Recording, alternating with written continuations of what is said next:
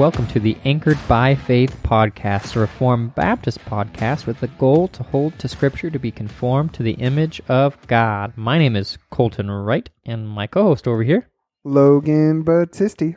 And we are doing really good right now because we've only been a week since we dropped an episode.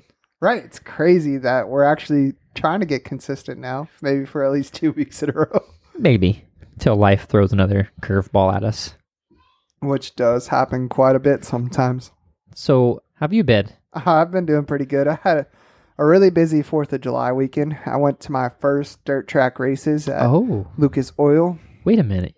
Have you never been to a dirt track race before? I don't think I've ever been to a dirt track race before. Oh. Lucas Oil is very nice dirt track. Yeah, and we got to see some awesome fireworks. Although my wife and other family members said that it was like an hour and a half fireworks show sometimes, and the show only ended up being 20 minutes, but it was still spectacular. Yeah. It's a lot of fun. Did they have the modifieds, or was it just the... Or was it modified? Don't ask me about car classes. Was it just the big cars, or was it the little midget cars? They had some big cars, and then they had a couple of the thin cars. Like the little go-karts? No. Oh, okay. Those are really fun. Those are called the winged sprints. Oh. Yep, no, didn't have any of those. Those things are really fun to watch. I don't remember all the car classes. I know that there was 4 of them. Well, that's as much as I can tell you. It's a lot of fun. We grew up on the races. My grandpa, he worked for, I guess, I don't know if worked for would be the thing, but he was on a pit crew for a race car driver that kind of ran the circuit around here. Oh, cool. He was a friend of his. Mm-hmm. So we went to all the ones up north. What was it? Warrensburg, I think Blue Springs, Grain Valley. There's a lot. We kind of bounced back, but a lot of weekends at a racetrack. It was awesome. Missed those days. Cool. So that's why your hearing's all gone. Yes. That's it. Yeah, my daughter did not want to wear her headphones at all during it. She wore it for a good little bit, but then she stopped. She took them off because they were annoying. My grandpa, my other grandpa and I, we went to our first NASCAR race. I've only been to one NASCAR race. And being in dirt tracks, it's loud, but I never wore earmuffs. I was just like, who needs those? Mm-hmm. And then so we went to the first NASCAR race, and my aunt had bought us some, and we're like, we're not going to wear those. And we were 3 seats back from the fence. Uh-huh. And about the first pass around, it was like headphones go up. It was like, that's deafening. I bet. That's loud. That's really loud. But that's awesome. Yeah, I can't say I've been to monster truck rallies and things like that, but never really any dirt track racing. Never been to a monster truck thing, but that would be cool. Yep, it was a lot of fun. Yeah. They had some jet propelled cars. Or jet engine propelled cars. Nice. We were in the top row and could feel the heat up there. Yeah. Those things are cool. Mm-hmm. Did you go to the drag strip that one time? Nope. I've never been to a drag strip. It was Kyle Remington and us. We had went to that, and they had one of those jet cars. And it was really cool. Just the anticipation. You'd watch the trees behind. Right. Because as it was firing up, it was like, woof, woof, woof. And you could watch the trees sway back and forth. Mm-hmm. It was pretty cool. Yeah, I can't say I've ever been to a drag strip yet either. That was the only time I've ever been to a drag strip. It was a lot of fun, but it took a long time. We were there for a long time. We left, and it was not over. I bet. We left at 10 o'clock. It was like, yeah, okay, we're going now. So, speaking of a long time, we should probably actually get to the episode probably. What? It's just banter. We do have hour-long episodes sometimes. This is true. But we do have screaming children, whether it is yours or mine. That one might be mine. It's very high-pitched. Yeah. Scarlett is finding her high-pitchedness voice now. So, we'll see how that goes. But one thing before we get onto the episode, did I ask you about your 4th of July? No. How was it? It was good. We went down to the river, celebrated Caleb's birthday. Cool. Had some fun. Did you shoot some fireworks off down there? They did. I didn't. Ah. I had Declan in the water, so that's definitely my child. Yeah, Rafiki. Yeah, I was throwing him up. He loved it. So it was a good time. I didn't actually watch the video of it, but I saw the pictures. Oh, it was... I definitely left a comment about how Rafiki was lifting up Mufasa. Simba. Simba. You're right. Yeah, he loved it. And then the night before, Sunday, we had went to another fireworks. One of Crystal's bosses, or one of her friends, they spend over $3,000 a year on fireworks. That's nuts. It was a really cool. It was a good show. It was a very good show. Yeah, my stepdad and me spent a total of $250. Yeah, and that was like for one of the big value packs. Yeah. And then one of the small mortar shelled ones that are all ready to go. Yeah. And it's pretty cool. I enjoyed every one of them. The value pack wasn't as great as last year's. Yeah. I mean, got my money's worth for sure. Yeah, got $250 at least. Mm-hmm. Yeah. And it took us about an hour to go through them all, I think. Oh, that's good. Because Charles had bought some, Uncle Craig had bought some, of course Megan Remington had, and then Chris had as well. Oh. So yeah, we had a bunch of fireworks to go through. Well, that's good. You know, that's what we usually used to do is everyone kind of pitch in, bring your fireworks. It'd be like $100. Everyone spend about $100 a piece, and then by the end of it, you have $600-700 worth of fireworks. Yeah, and it's a good time. Yeah, it's a pretty good time. Scarlett absolutely loves it. She played with sparklers, and she did hold sparklers to Grandma's nervousness. She was pretty nervous about that. She came in and was like, "Your grandpa's letting her hold a sparkler, and I'm kind of nervous." Maybe it's good for him. There's adult supervision. She's like, "Well, if you can call it adult supervision." That's debatable. I mean, if I was out there, can you really call it adult supervision? No. No? Like, you have to get your husband, because Scarlett's told him 3 times to put that down, and he's not listening. Right. Okay. But, so, anyway, we are going to start a new series. Dun dun. Actually, this has been the long-anticipated series. Yeah, I mean, we've had this planned since the beginning. Yeah. Pretty much. This is the last planned one we have, actually. No. We haven't really talked about what we're going to do after this. Shh. It's a surprise, a mystery box. Well, you know, if we're good Reformed Baptists, this will probably stretch out for 2 or 3 years. I hope not. That's a long time to stretch out a series over a book. Maybe. That's 10 chapters or so. I mean, 18 months in Hebrews. Fair enough, I guess. You know, there's like 13. There's more than 10 chapters. Is there 13 chapters in Hebrews? I don't know. I don't remember off the top of my head. So anyway, the spiritual disciplines. Not church discipline, for how many times I messed that up. I even messed it up this morning. Did you really? Yeah, I was like, yeah, we're going to talk about church discipline. He's like, oh, that's cool. I was like, no, I mean spiritual discipline. He's like, you better not mess that up on the podcast. Yeah.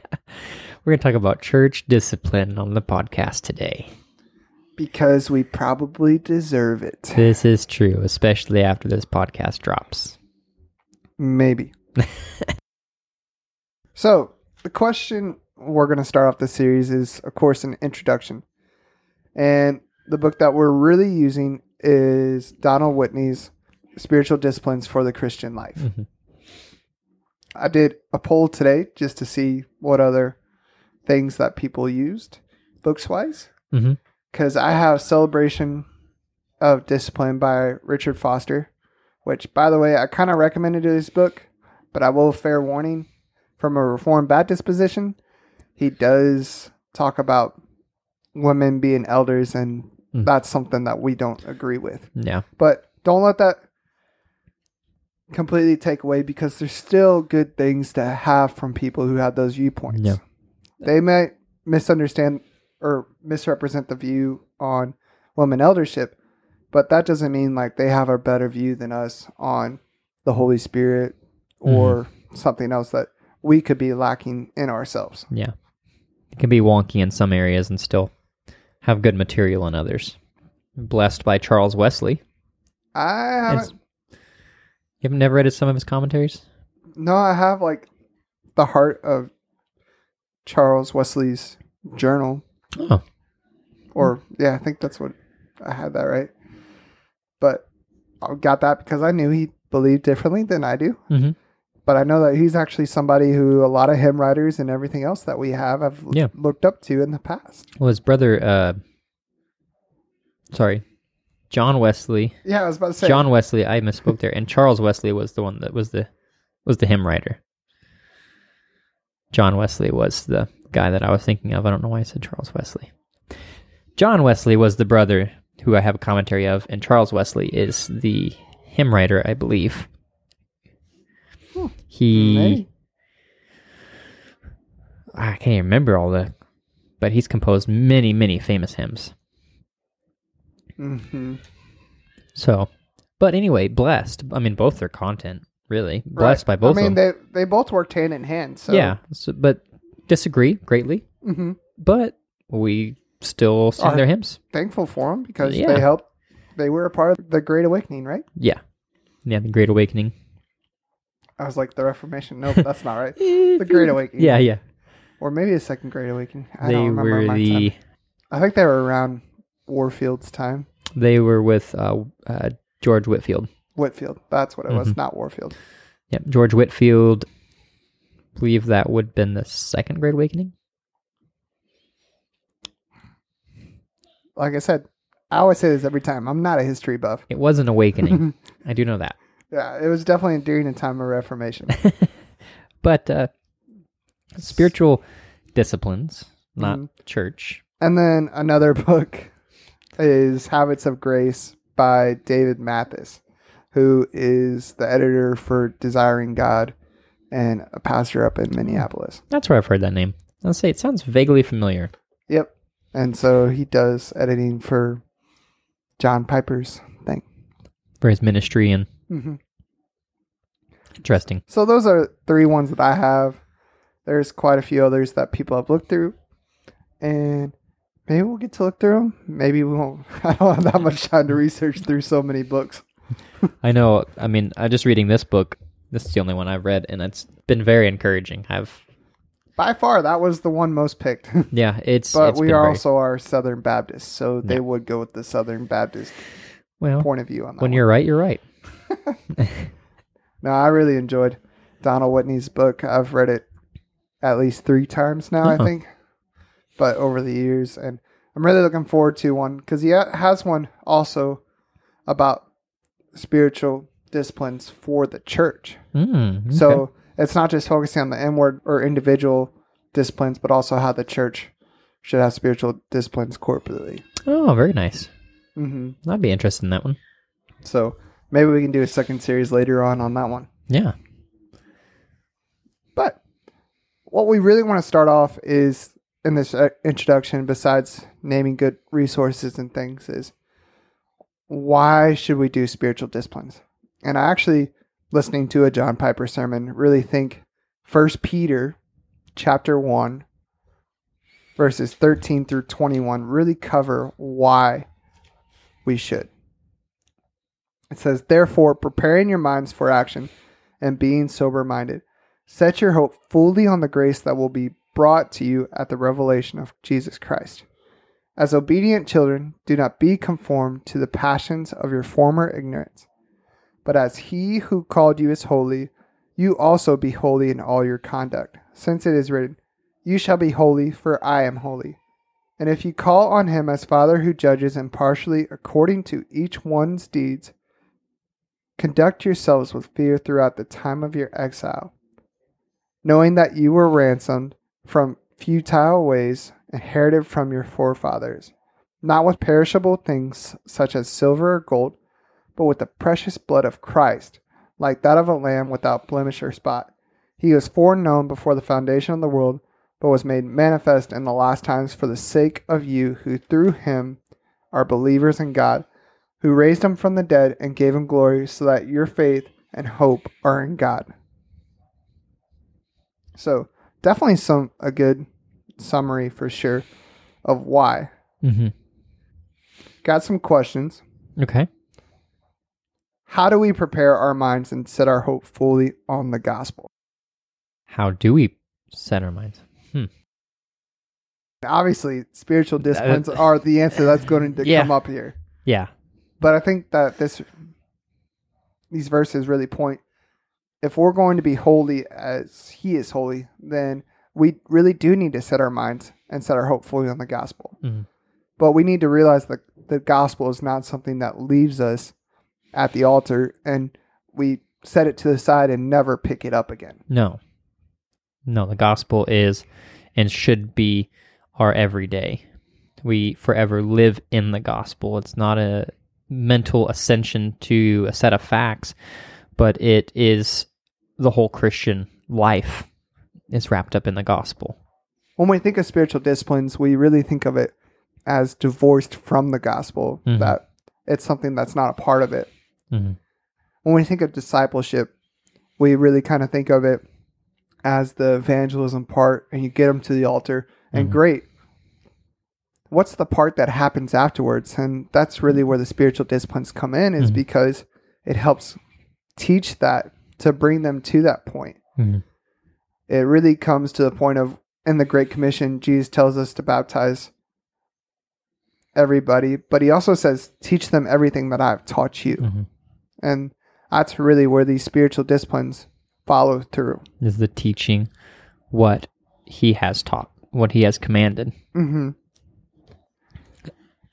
And it brings up a good point, is that as Christians, what's our idea supposed to be when we're setting our minds and hopefully on the gospel?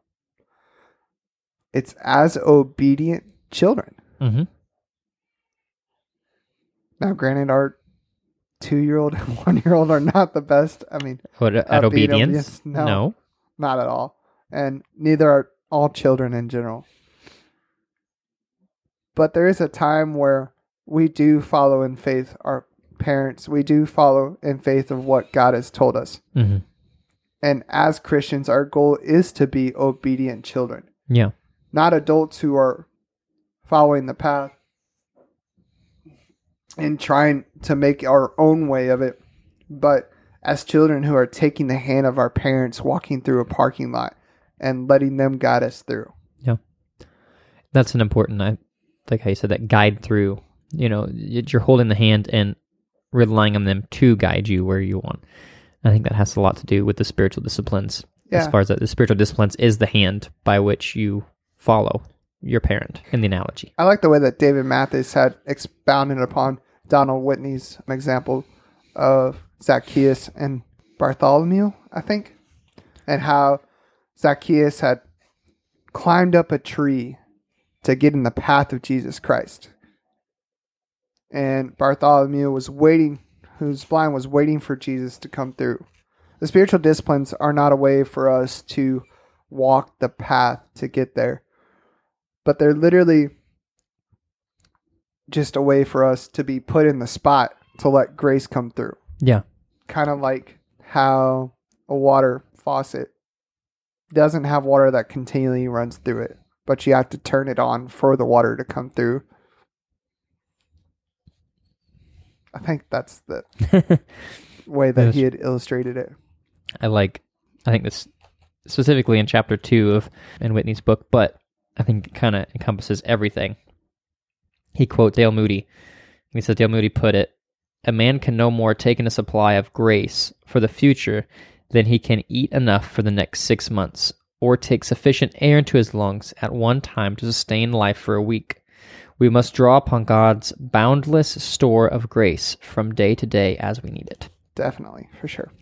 But I think the spiritual disciplines are really apply to, like, in that, Right. to receive that grace, that guidance from God. You know, we can't come to church on Sundays alone and expect that to somehow supply what we need, or you know, fill in the blank. I can't come to church once a month or, you know, every other month and expect to live as a healthy Christian when you're not feeding upon the graces that God has given us. Right. And it reminds us that grace is not something that just saves us on the altar. but grace is also something that changes us as well. Yeah.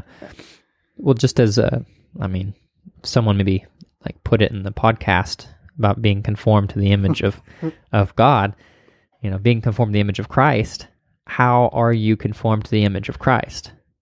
Because God's given the grace and gift to change you into that. But it's conforming, not conformed. Right. You are being conformed. You are being, I guess that is. You're being conformed in the image. That's what kind of what I meant. Anyway, what I meant was, it is a continuous action, not a past tense. Oh man. Yeah, that was a good one. That was great. It was good. I don't think I'm going to edit that out either. No, that was a good one. Yeah. So as obedient children and the spiritual disciplines, and how spiritual disciplines are not to be divorced from the gospel. Because as Christians, we're supposed to be holy in our conduct, right? Mm-hmm. But how do we learn to be holy in our conduct? It's through those spiritual disciplines shaping us and conforming us to the image of God, right? Mm-hmm. And why are we doing this besides being told that? Well, it's because of the price that has been paid for us, right? Mm-hmm. We're not bought with silver or gold, which at the time was one of the most expensive things known to the world, right? Mm-hmm. I mean, instead, it's bought with the blood of Jesus Christ, shedding his blood for our sins and taking that upon himself on the cross. And that's the reason why we grow to know him. Mm-hmm. Dietrich Bonhoeffer, in his book Discipleship, talking about the changing power of grace, going along with this same stream, he says, grace that costs nothing does nothing. So we are purchased with a price, therefore there'll be a change. There is a change because you are purchased with such a high price. Mm-hmm. Therefore, there's great change in your life. Right. So we're doing these spiritual disciplines because we're bought with a price. And we're not doing it to look as righteous and holy as him, because obviously there's nothing we can do that'll get us there. No. We stress that time and time again. We don't do these things to look righteous before other people. No. I think I shared the analogy once before about that James White used with I think it was the gold or silversmith. Did I share that before? Maybe. And I think it was silversmith. And he talks about how a silversmith takes this ore and he sticks it in the fire and he purifies it, right? And it bubbles and he pulls it out. And then he shapes it a little bit more and he sticks it back in. And he does this several times and you think that he's done, and then he sticks it back in. And he keeps doing this. And what's the point of it? He's boiling out all the impurities in the metal. Mm-hmm. And you think that once he's done that, he's done, but he's not, because he sits down then and polishes it. And the point is, he wants to be able to look into it and see his own reflection. Mm-hmm. And that is God to us, boiling out our impurities through the spiritual disciplines. Right. So that we look more like him. Not for us, for him. Right. That the spiritual disciplines are not an end of themselves, mm-hmm. but are the means to an end. Yeah. Just like the gospel. Yeah.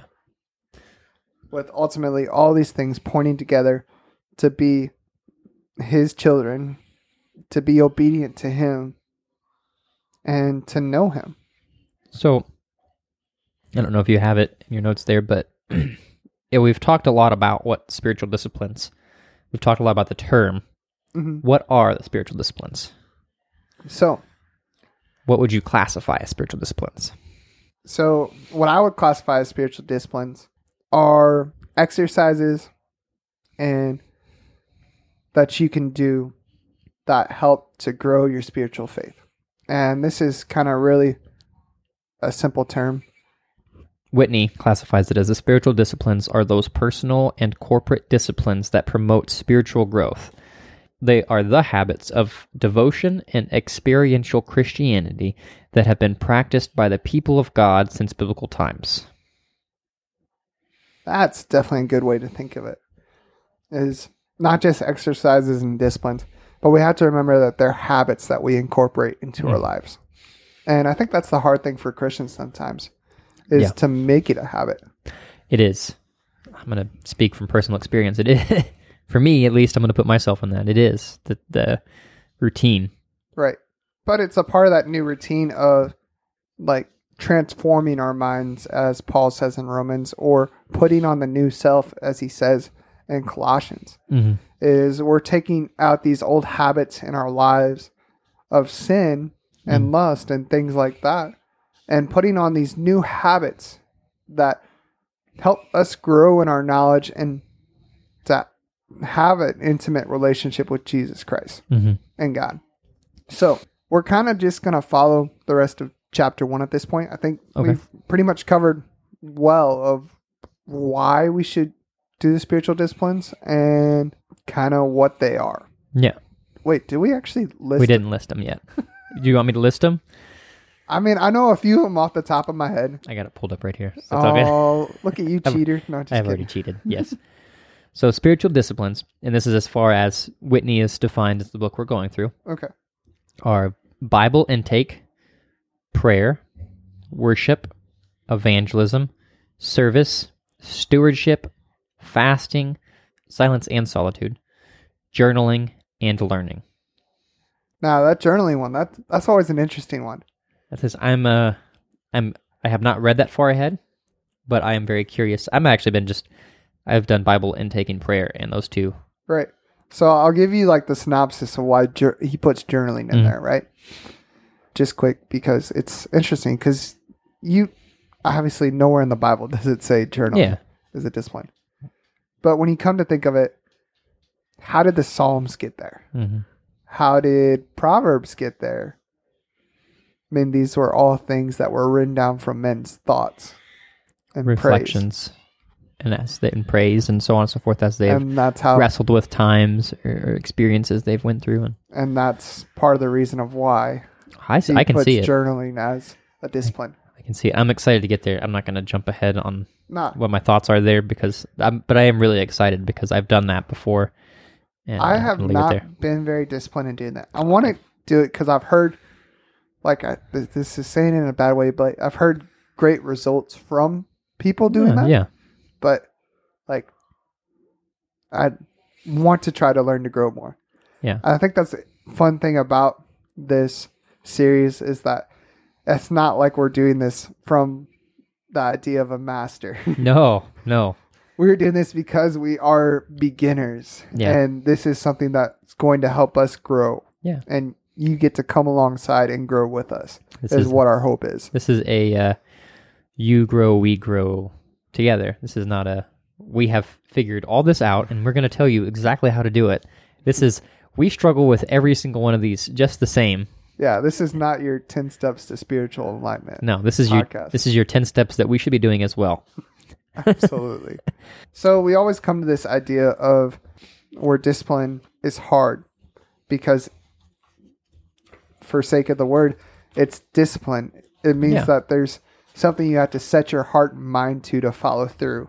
We talked about last episode how we steer away from legalism in spiritual disciplines, but something else we have to steer away from as well or look out for is when it becomes drudgery and becomes boring. Yeah. And I really think Donald Whitney hits it on the head when that's the first thing he pretty much covers from the introduction. Yeah. Because that's the thing that most people are worried about when they're starting this. Is this going to be a checklist? I'm going to not like this. This is going to be I didn't read my Bible today. I gotta, Or, man, I have to do this, that, and this? Yeah. And I really think that when he takes the people through the illustration of the boy practicing his guitar, it really illuminates the problem. Yeah. And how we miss the idea. And not only does Donald Whitney hit on this idea, but all three of the authors that I mentioned, Donald Whitney, Richard Foster, and David Mathis, kind of get this idea how discipline is not drudgery, but that discipline is freedom. Yeah. Basically, for those who are wondering what the illustration is, if you haven't read the book, is a boy is practicing his guitar in a living room. And he's like a 7-year-old boy or something like that.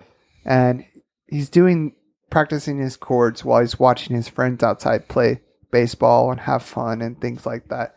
And secretly, we all know that the boy inside wants to go and play baseball. Or that's the way the illustration works. And suddenly this angel appears in front of them, and they time travel a few years later on. And they're in this symphony hall watching a concert of a guy on a guitar. And the boy's just so enthralled and entranced by the way that the musician plays. And by the end of it, is just wondering, like, who is this that is so good?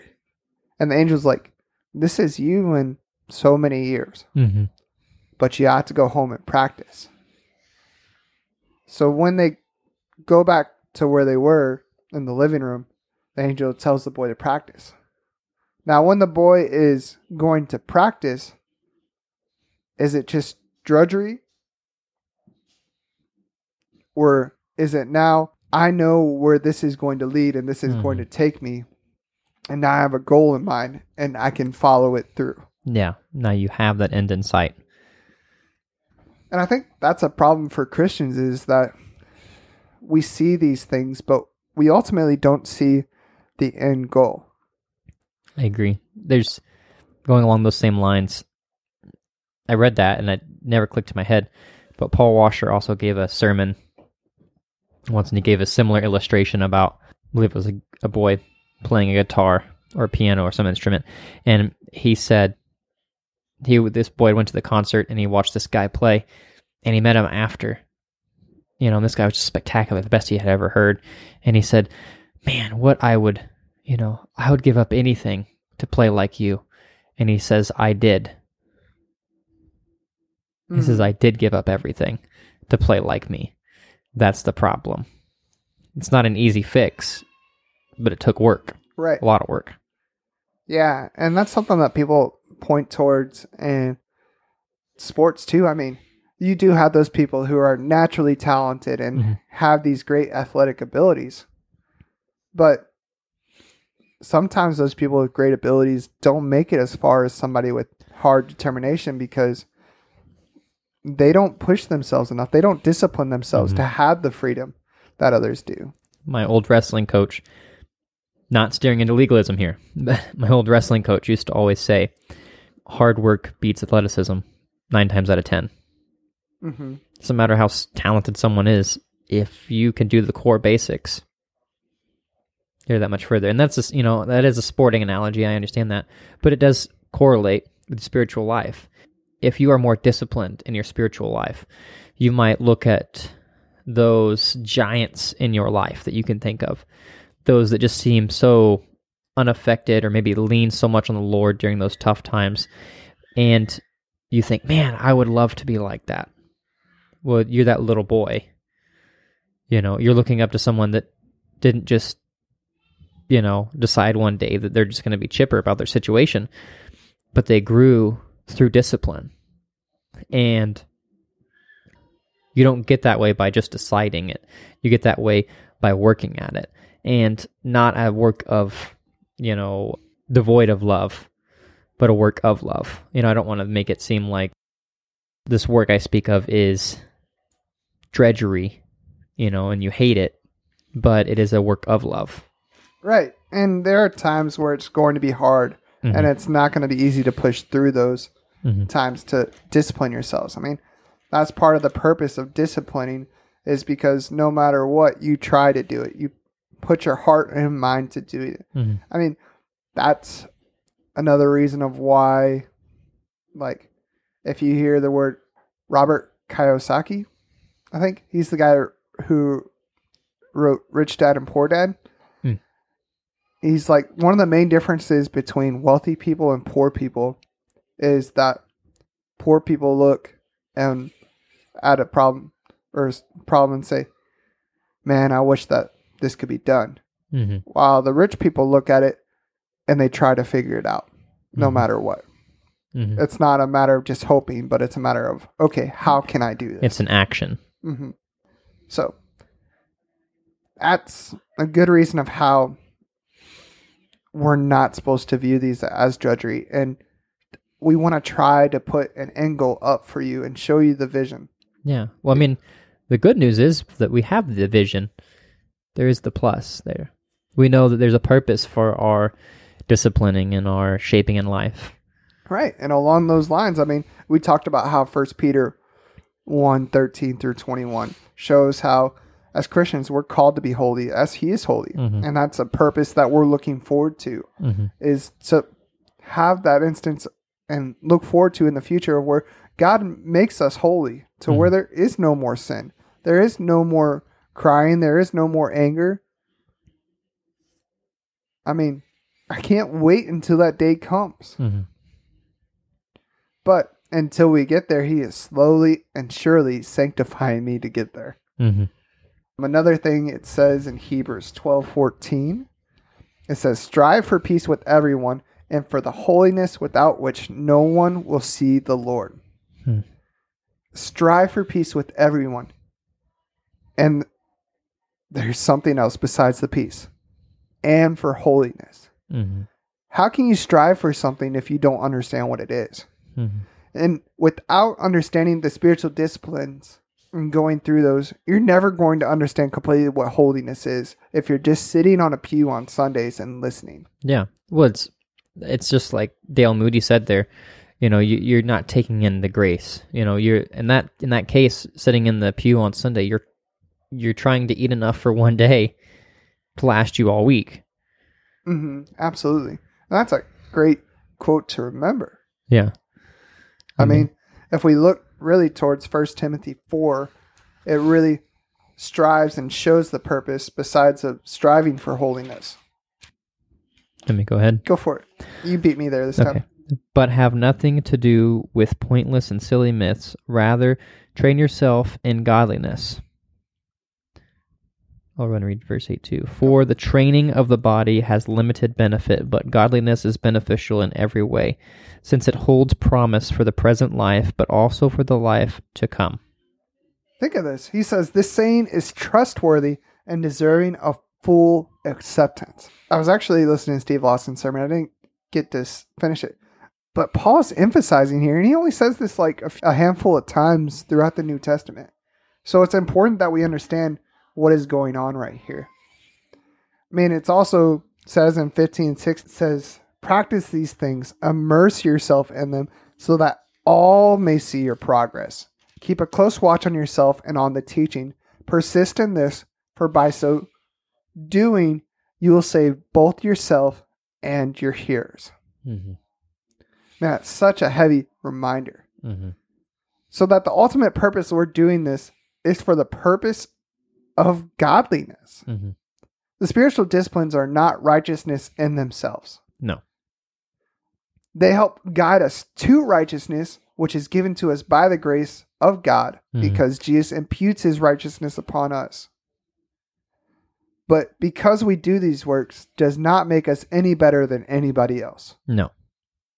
No, and that's an important thing to remember as you're trying to go through this journey with us, is this isn't a yoke that to put on someone else to, hey, why aren't you doing X, Y, Z? Why aren't you doing this? You know, let me take the new shiny club that I found and try to smack someone with it. You're not using it for the purpose that's intended. It's not meant to bash other people. This is an individual thing. So this is a reflection upon yourself. Mm-hmm. And again, as you read, being peaceful among others, right? Mm-hmm. That comes with that. Godliness, peacefulness. Right. So I guess I got to my notes and I was like, man, we've already covered some of this. But I think there's some important things to define when we're saying what are spiritual disciplines. Mm-hmm. For instance, these are activities and not attitudes. Yeah. Whitney states they are practices, not character qualities, graces, or fruits of the spirits. Disciplines are things you do, such as reading, meditating, praying, fasting, worship, serving, learning, and so on. Yeah. Spiritual disciplines found in Scripture are sufficient for knowing and experiencing God and for growing in Christ's likeness. Ooh, I really liked the way that D.A. Carson had put this. It's a really long quote, too, about spiritual disciplines. Oh, it's a good one, though. Let's hear it. It's D.A. Carson. Yeah. So the gospel is not a minor theme that deals with the point of entry into the Christian way. to be followed by a lot of material that actually brings about the life transformation. Very large swaths of evangelicalism simply presupposes that this is the case. Preaching the gospel, it is argued, is announcing how to be saved from God's condemnation. Believing the gospel guarantees you won't go to hell. But for actual transformation to take place, you need to take a lot of discipleship courses and the like. You need to learn journaling, or asceticism, or the simple lifestyle, or scripture memorization. You need to join a small group, an accountability group, or Bible study. Not for a moment would I speak against the potential for good of all these steps. Rather, I am speaking against the tendency to treat these as post-gospel disciplines. Disciplines divorced from what God has done in Christ Jesus and the gospel of the crucified and resurrected Lord, which really kind of points to spiritual disciplines are means and not ends. Love the way Carson puts it. I mean, this just reiterates what we said earlier about the gospel. We just, so common in today that the gospel is what is done for people to be saved, and that's it. You know, the gospel's for you. Jesus died for your sins. Okay, you're good. You got it. Okay, that's the gospel. Yes, but what's the result of that? The gospel is the good news that Jesus Christ did take your place. Is a substitutionary atonement for your sins. But what does that mean? How does that carry itself out? Does that mean that good, your sins were placed on him, and then the righteousness is applied, but it doesn't actually change? Right. It's like it's missing the doctrine or the idea of repentance. And that is just as much a part of the gospel as anything else is. Yeah. I mean, that's the main thing that both John the Baptist and Jesus preached throughout the New Testament. And I guarantee that if you look at the things we've said about transforming your mind and putting on the new clothes, those are the same things that Paul teaches on and all the other disciples do as well. I mean, you look at 1 John 1:1, 1 John chapter 1, and it's not verse 1, but I think it's verses like 5 through 10. And it talks about how we are to walk in the light and not walk in darkness as Christians. For the person who walks in light.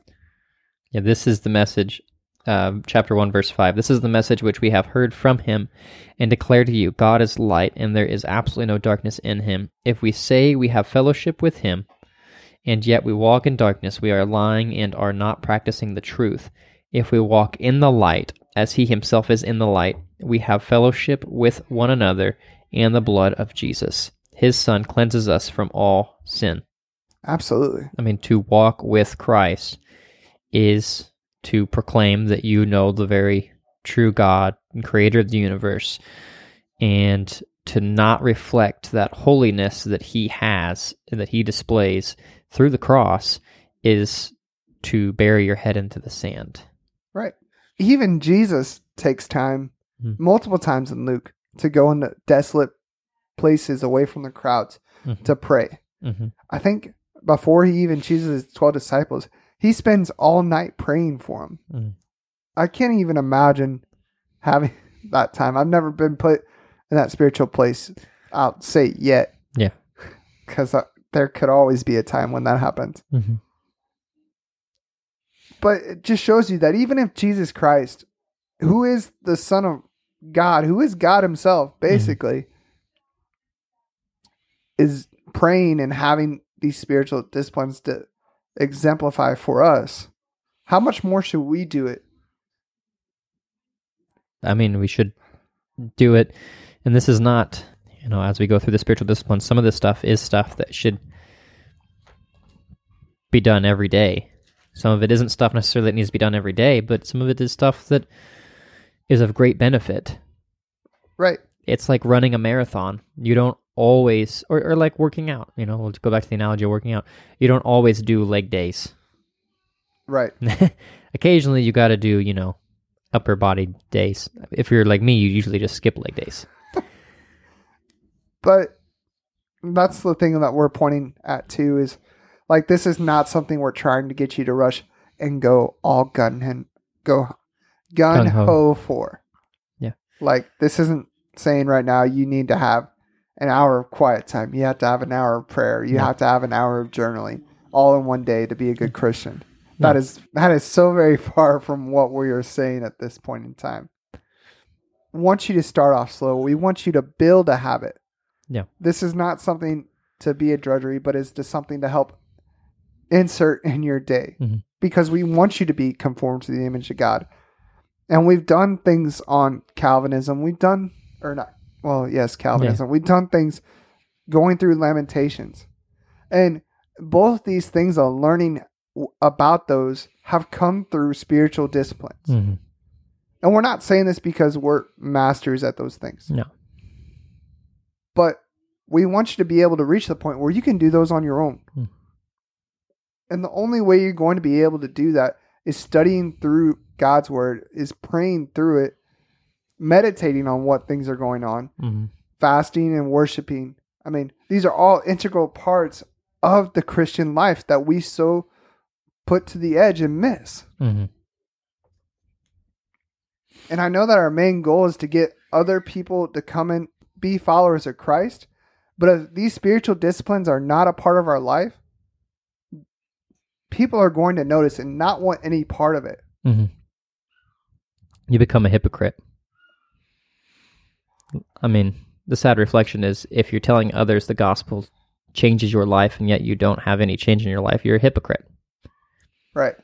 And trust me, there are definitely plenty of times where I've sounded like a hypocrite, and I know it. Yeah. There's probably been times during this podcast that as we go through the spiritual disciplines, it's going to be very, humbling. Yeah. It's definitely times where we have missed this. Yeah. I mean, if you think, it's not just the New Testament that tells us to practice these either. Mm-hmm. I mean, if you go back to Joshua chapter 1, it says, this is what God says to him in verse 8. The book of the law shall not depart from your mouth, but you shall meditate on it day and night, so that you may be careful to do according to all that is written in it. Mm-hmm. For then you will make your way prosperous, and then you will have good success. I mean, I'm not promising you that these will make your way prosperous and have great success. Your way will prosperous, but not materially. Yeah. If you follow these through with the idea that you're trying to become more intimate with God,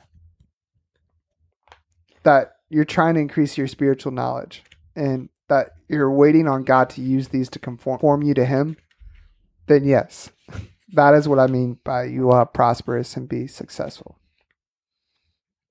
Not because the spiritual disciplines are something that you rely on to get you there, but because you're relying on God to use those disciplines to change you. Amen. It's not just in Joshua, Okay. but there's one more. And it's pretty important because it's one that we don't think about as Christians a lot. And we quote it all the time too. But it's important to Jews themselves, right? Mm-hmm. You go to Deuteronomy chapter 6. Oh, verse 4, right? Yeah. Mm-hmm. Hear, O Israel, Lord your God, the Lord is one. If I can get to it. The Shema. Deuteronomy 6, verse 4 through verse 9. Hear, O Israel, the Lord our God, the Lord is one. You shall love the Lord your God with all your heart, and with all your soul, and with all your might. And these words that I command you today shall be on your heart. You shall teach them diligently to your children, and shall talk of them when you sit in your house, and when you walk by the way, and when you lie down, and when you rise. You shall bind them as a sign on your hand, and they shall be as frontlets between your eyes. Mm-hmm. You shall write them on the doorpost of your house and on your gates. Man, both Joshua and Deuteronomy, and even if you look at Psalm 119, the longest chapter in the Bible, all three of these point towards how important biblical intake is, of course, but also how important it is that we do think about God, how we discipline ourselves for God. Mm-hmm. And neglecting the spiritual disciplines. I think there's two main things that we'll miss if we don't do these. Obviously, there's this idea of independent growth, right? Mm-hmm. We won't see ourselves grow in our knowledge of Christ if we just neglect these. because they're all very important means of growing in our faith. Mm-hmm. But I think it's the second one that really impacts us as well. Is it impacts us corporately. Yeah. If we do not follow these through, if we do not follow the spiritual disciplines, it can affect the way that our church and our faith grows. Mm-hmm. Because as a brother in Christ, we're supposed to help teach each other, to help exhort one another, to help encourage. And how am I supposed to lead you and help you along your path if I'm just a blind man walking there? Mm-hmm. I know that when Jesus says this, that he's talking about the Pharisees and how blind men lead blind men onto the path of disrighteousness. But it also applies here to disciplines. Mm-hmm. Because a blind man can't help another man get closer to God when he doesn't know how to do it himself. Absolutely. I mean, it's like we're both trying to walk towards a pit together if both of us are not doing our spiritual disciplines. Yeah. You're walking, it's the blind leading the blind. You immature are, with immaturity. And that is something that Scripture actually condemns, is the immature leading. And if you don't become mature yourself through spiritual disciplines, through growing, then you could run the risk of, hurting someone else, to be honest. Yeah. And that's why we want to cover this, is because we can tell the people about the gospel all we want. And we should. Mm-hmm. And we need to. I mean, we've clearly said that that's what we're called to do. It's the Great Commission. But we also need to remember that the gospel makes a life change. Mm-hmm. The gospel has this process of sanctification, of where we're being conformed to the image of what God has created us to be. And I think that's really what this series is going to focus on, is that latter part of the gospel transformation. Mm-hmm. Is the transformation. Yeah, it's transforming. You were something, and you will be formed into something else. Right. The wonderful thing, the image of the pottery, or the potter in the clay, is that what do you have to do to make pottery?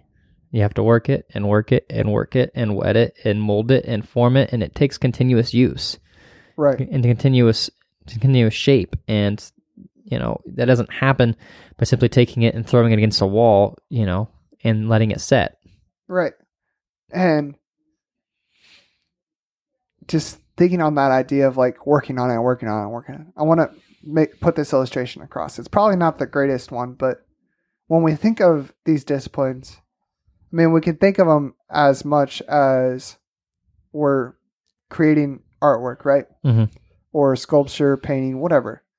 I mean, you look at prayer, you look at Bible reading, you look at meditation and whatever tool, and you can kind of look at it as you're carving something, you're painting something, you're sculpting, chiseling, etc.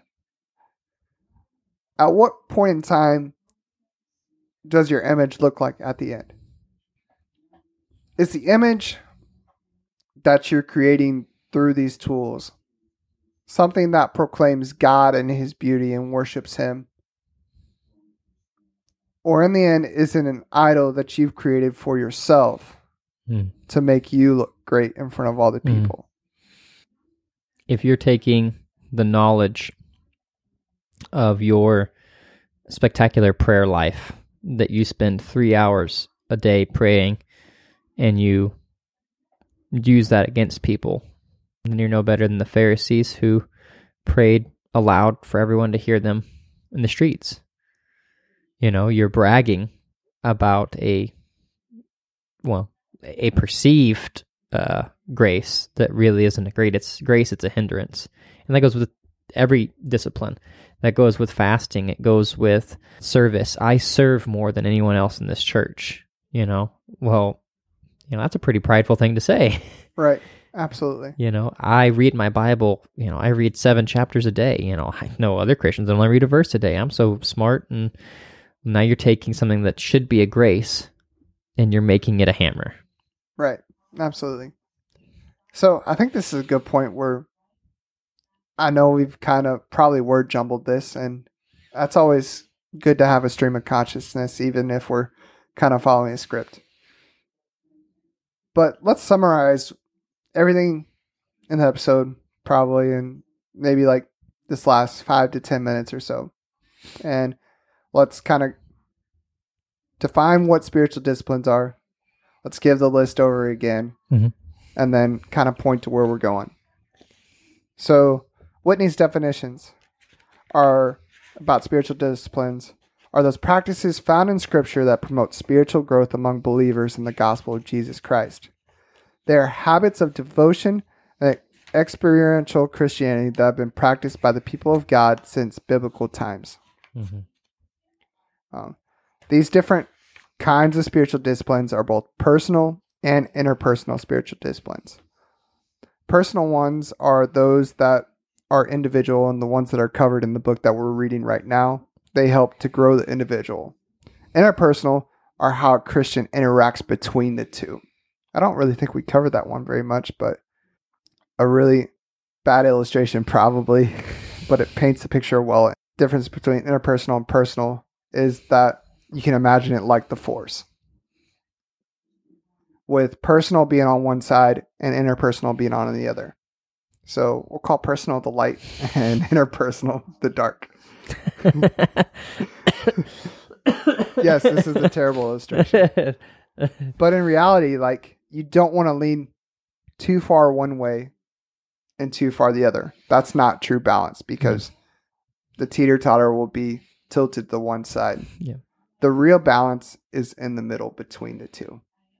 You don't want the Jedi to elect Palpatine as the Grand Counselor? Grand Chancellor? Chancellor, that's the word I'm looking for. Grand Chancellor. Yeah, you want to avoid that. Right. Which could be an example of you elevating a spiritual discipline on the dark side. See? I brought that around. There you go. Oh, we're terrible at illustrations. But, I mean, there's multiple biblical sources we've quoted. I mean, we've talked from 1 Peter, we've talked from Hebrews, we've talked from 1 Timothy, we've gone to Luke, we've gone to Joshua, we've gone to Deuteronomy. All these books of the Bible to show that it's throughout Scripture that ask us to discipline ourselves, to follow ourselves to God. I mean, ones that we even kind of briefed over are Romans and Colossians.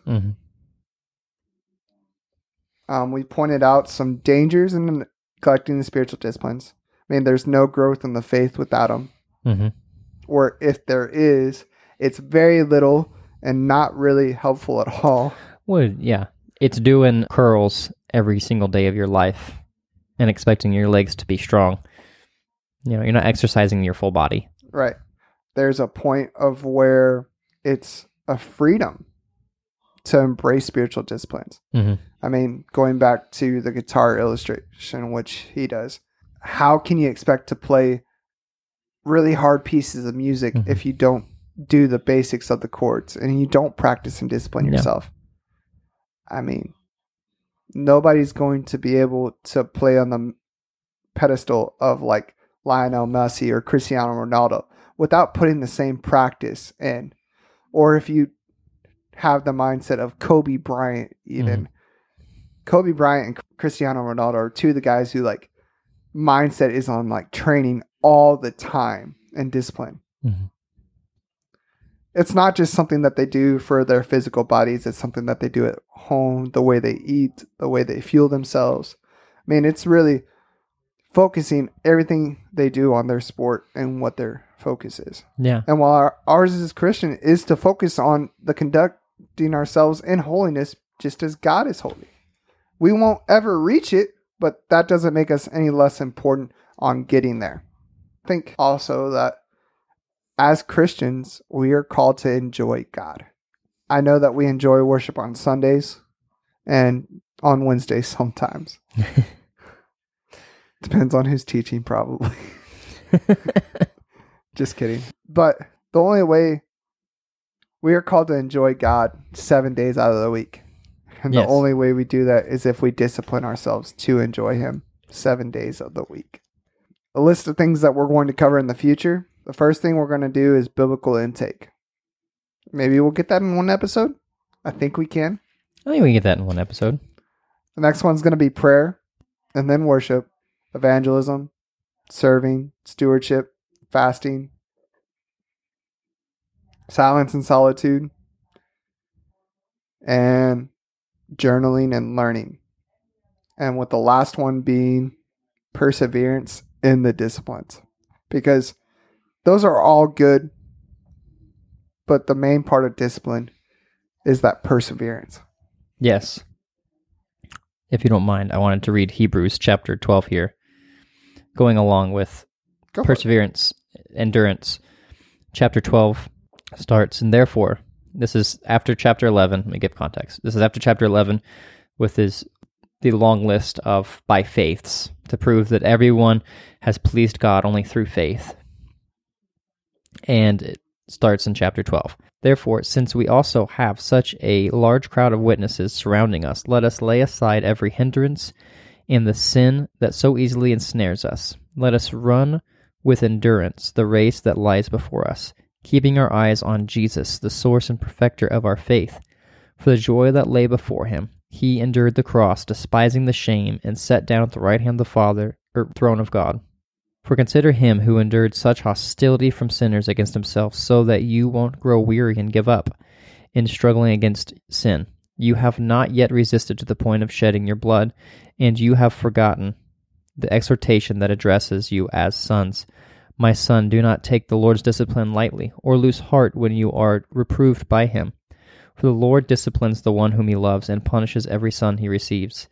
Endure suffering as discipline. God is dealing with you as sons. For what son is there that a father does not discipline? But if you are without discipline, which all receive, then you are illegitimate children and not sons. Man, it's such a great reminder that, again, these disciplines are not going to be something that gives you material wealth. They're not something that's necessarily going to make your life better. No, they could lead to the exact opposite. The exact opposite. But you're running the race of endurance. And you're running with your eyes on God, and that's the ultimate prize that we need to keep our eyes on. With trusting and holding to the fact that seeing the disciplines work in your life, conforming you to the perfecter of the faith, Jesus Christ himself, setting your eyes upon him, that you see that you are a son or daughter of Christ, that you are purchased by him, that you are being guided by him, and you can rest not in your works, but you can rest that, as Hebrews chapter 11 says, by faith you are being sanctified. Absolutely. Well, guys, this is the start of our series on spiritual disciplines. I'm excited. I am too. I am pretty excited to reread chapter 2 through 3 again. Yep. Because I actually really like it. I'm ready to get into it. There's a lot of stuff written in there, like sub-disciplines. I'm reading, and then I'm doing it in Audible, and like driving down the road, I'm like, note, that's a good one. Yep. So, guys, thanks for listening to Anchored by Faith. You can find us on most major podcasting sites, or find us at anchoredbyfaith.podbean.com. Feel free to be on the lookout for the new podcast. And also, we're on Twitter.